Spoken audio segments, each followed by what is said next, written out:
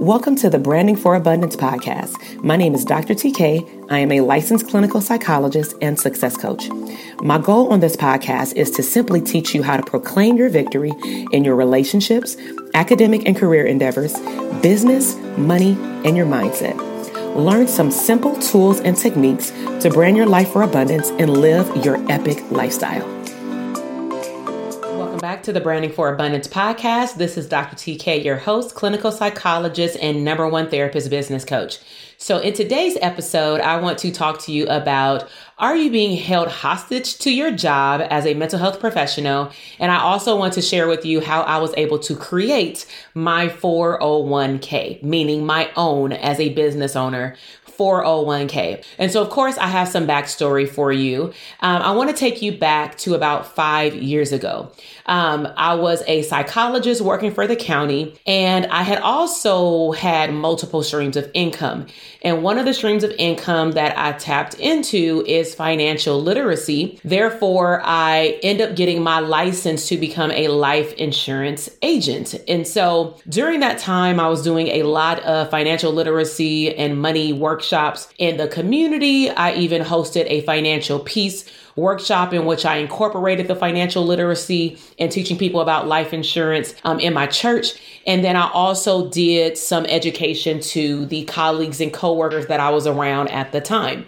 Now, I did notice that as I surveyed people that I spoke with, and or if we did what's called a personal financial checkup, there was one common denominator specifically with mental health professionals. Because at that time, I was coaching clinicians of how to have a profitable private practice. However, as stated in my previous episodes, my coaching services were not actually out there for the general public. It was just more if people knew that that's what I did, then they inquired about the services. And so one of the common denominators, or I would say the main common denominator as to why people were feeling a little shooken up by leaving their job or having the idea of leaving their job, is that there was no security for retirement. And so in today's episode, I want to specifically talk to you about the 3 mindset blocks that helped me break through being held hostage at my job. Now, truth be told, I was never one of those employees that says, and no shade, but I was never an employee that said, I will retire here. I never allowed that to come out of my mouth, no matter what. However, I did say that I wanted to make sure that I was able to afford things like my health benefits and being able to retire later. And I would like to have as much information, not a plan per se, because you sometimes have to let go of the how, but I at least wanted to know enough information in order for me to make the best informed decision of when to leave my job. So the first mindset block tip that I want to give you is know your numbers. And so in terms of knowing your numbers, one of the first things you want to do, I would say as a subcategory, if you're taking notes, is you want to know the difference between your gross and your net income. So as easy and simple as this may sound, a lot of us with jobs with the W-2 paycheck, we tend to get so used to just checking our bank balance and maybe the direct deposit amount that we forget to look at how much money did this job actually pay me overall before taxes were taken out. And the reason why that's very important is because at least you know how they value your work, because most jobs, from what I've learned in the financial literacy world and just understanding economics and business structure, is that larger corporations or even state institutions, they're going to pay you a certain amount. And then based off the work that you do at the level and quantity of clients that you serve, they may be making as much as 10 times as much as they pay you. So just for numbers' sake, not saying that anyone is getting paid $10 an hour, but if someone was getting paid $10 an hour to conduct mental health services, the company may be reimbursed $100 and then they're paying you 10. And then you have a caseload of 20. If you're a social worker, maybe 50 to 100 cases, right? So you do want to know in actuality how much the job is actually paying you. And then, of course, you want to look at net, because then you will be able to look at how much additional money do I need to bring in into my business in order to fund my own 401k. But it first starts with getting an idea of your gross and your net. Now, number 2 under Know Your Numbers is you want to be able to have an understanding of how many hours you had to work to get that net income. And so sometimes we look at comparing a 9 to 5 to maybe a private practice as I'm not going to make as much as on my own because unless I work 40 to 60 hours a week, because at a job you get paid for every single minute that you're there, private practice, you don't. So that automatically, cancel people out because they may feel like if I don't work 40 hours, that means that I won't make the same amount of money. However, I'm just going to sneak in a reframe. If your job is paying you $25 an hour, but you're charging your private practice $150 to $250 an hour, if you do the simple math, you've clearly made more by working less. So you can technically work a fourth or 25% of what your job requires and probably still come out on top, which means that there is more than enough to pay for your 401k or to invest in your own 401k. Now, the third tip under knowing your numbers or subcategory is contribution. So one of the things that I used to teach individuals in the financial literacy, lane is if your company does not match how much you put up, meaning if their 401k says, we have a 401k plan that you can put your money in, and you say, I want to put up 10% of my money into my 401k. Well, guess what? If they're not putting up 10% to match your 10%, then that means that you are pretty much locking up 10% of your money to do nothing. To be able to sit there, it may collect some interest depending on the market, but you're basically telling them to throw away the key. So what if your job only matched you 4% out of the 10%?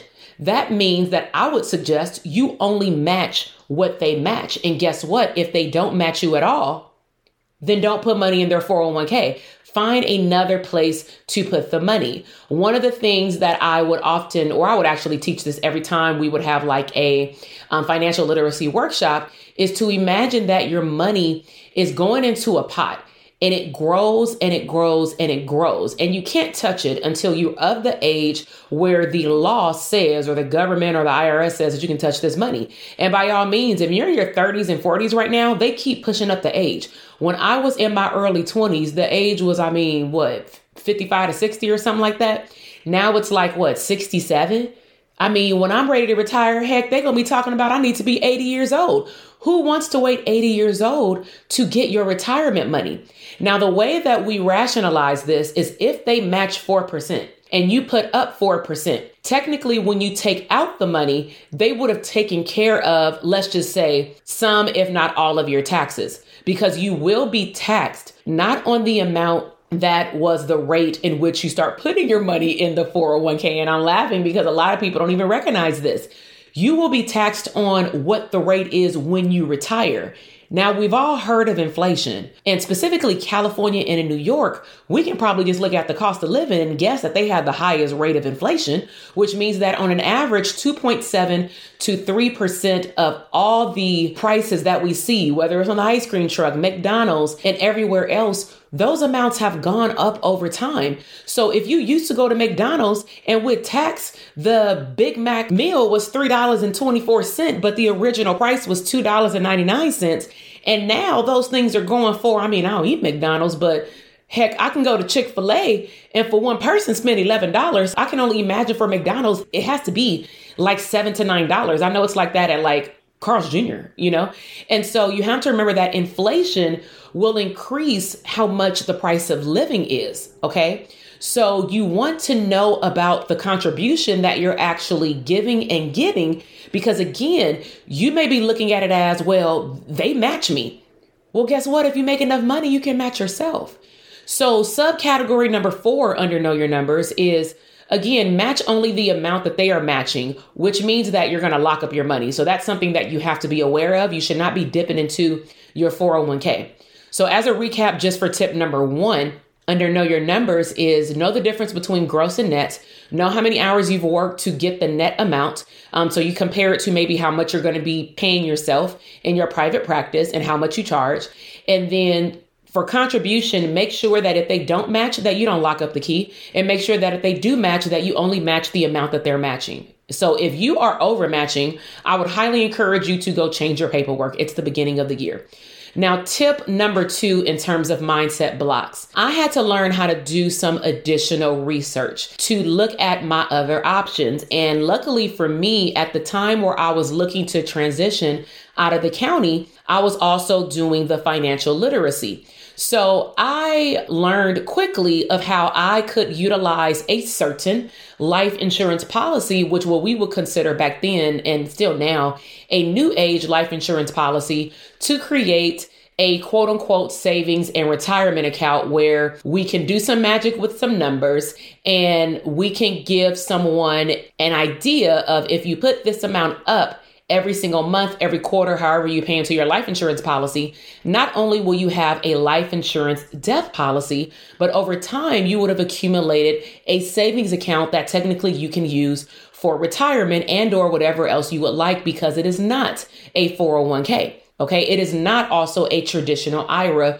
which is typically what happens when you leave a job and you roll your 401k into that. Okay, so let's talk about researching additional options. I've just mentioned one, which is look into life insurance policies, and I have a resource for you at the end of this podcast episode. Okay, next subcategory under research additional options.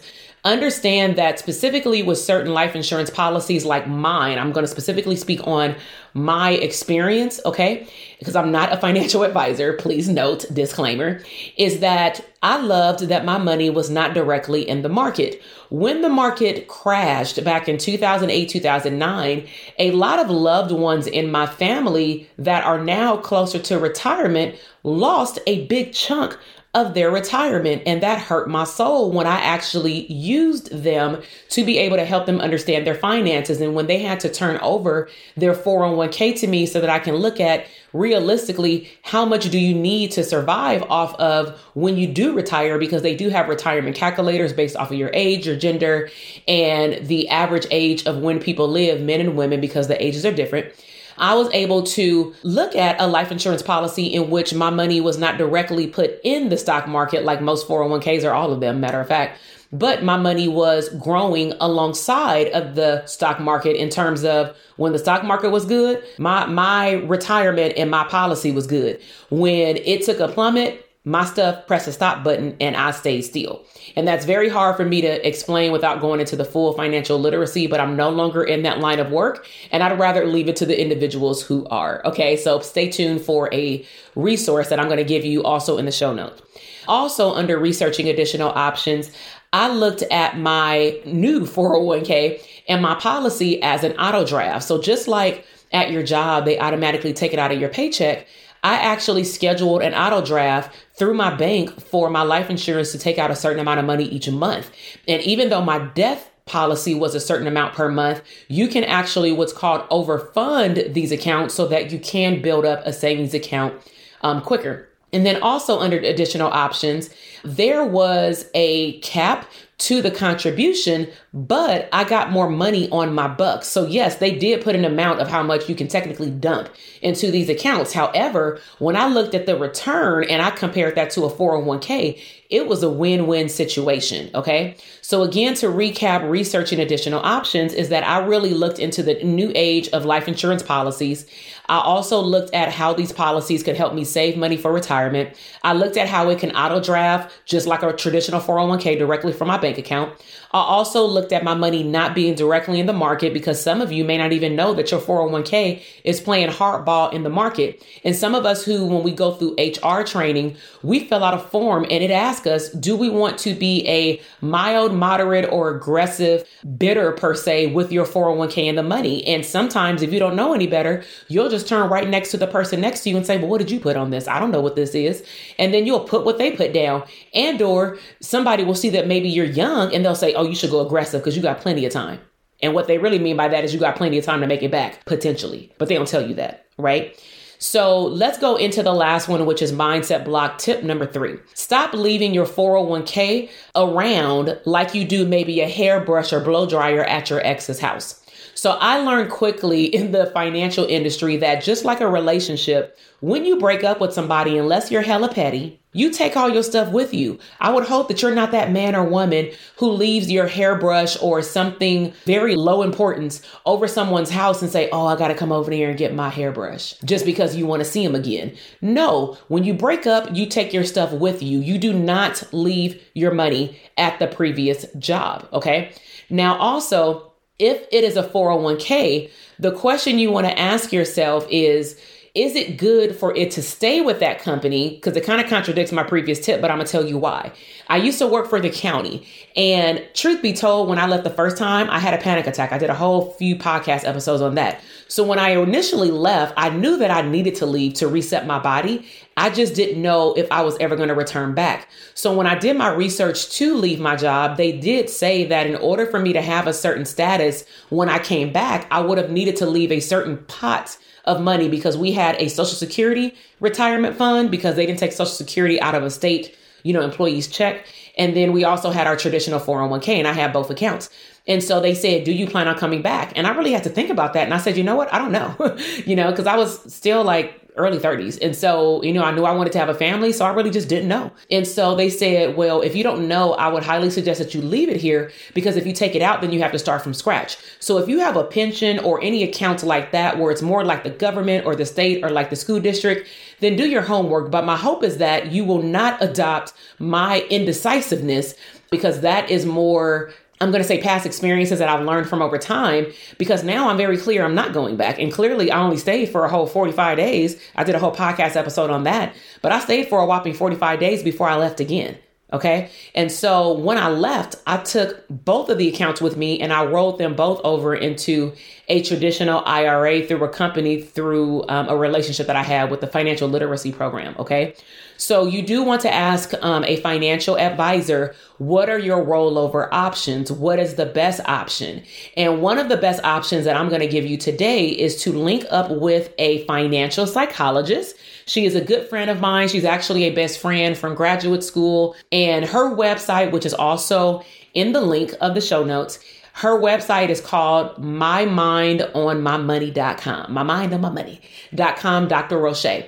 And what you can get for free when you sign up through that page is you will get what's called a free case study video that we would like you to check out so that you can determine to see how she can help you look at your money differently. So again, check out her link in the show notes. Her name is Dr. Roche. She is a licensed clinical psychologist, and she is also known as the financial psychologist. And I promise you, she will take good care of you. So as a recap, what we talked about today is how I was able no longer to be held hostage to my job. I was able to find out how I can create my own 401k by breaking mindset blocks, such as understanding my numbers, asking questions to see where else I can put my money, which is also called vehicles, meaning different locations I can put my money to earn money on my money. And then also to roll over my money, because if I don't plan on going back to a job, I need to make sure that my money comes with me. So I really hope that you enjoyed this episode. Make sure that you check out the show notes. Depending on when you listen to this podcast episode, I do have a 3-day free Prosperous Private Practice Bootcamp coming up at the end of this month. So make sure you check it out by heading over to my website at drtk.com/PPP. And also, if you want to get on the wait list for the Dope Therapist Academy, which will teach you how to create a profitable 5-year minimum blueprint for your business so you can have a map of exactly where you're supposed to go in your business and what you're supposed to do. If you want to learn how to reach your ideal client, if you want to automate your back office so that you can earn your freedom and your time back to leverage your time, you want to tap into your level of expertise, because I always teach my clients that people will always pay premium dollar for the expert, but they will not pay premium dollar for the generalist. And if you want to be able to delegate tasks and get things off your plate, again, to live your life full of abundance and get your time back, then you definitely want to get on the wait list for Dope Therapist Academy. So to check out Dope Therapist Academy, you head over to my website at drtk.com DTA. And in the next episode, I will be sharing with you some of my manifestations, and one of them in particular will be about how I manifested first class travel for 5 to Walt Disney World. So if you're not following me on Instagram, check me out over there for daily motivation of branding and marketing your mental health business. And I will see you in the next episode. Love you. Bye. Thank you so much for listening to the podcast episode today. I am super excited to see your growth in your business, career, money, and relationships. Be sure to check me out on Instagram at Dr. TK Psych, where you can find daily inspiration and tips to live your abundant lifestyle.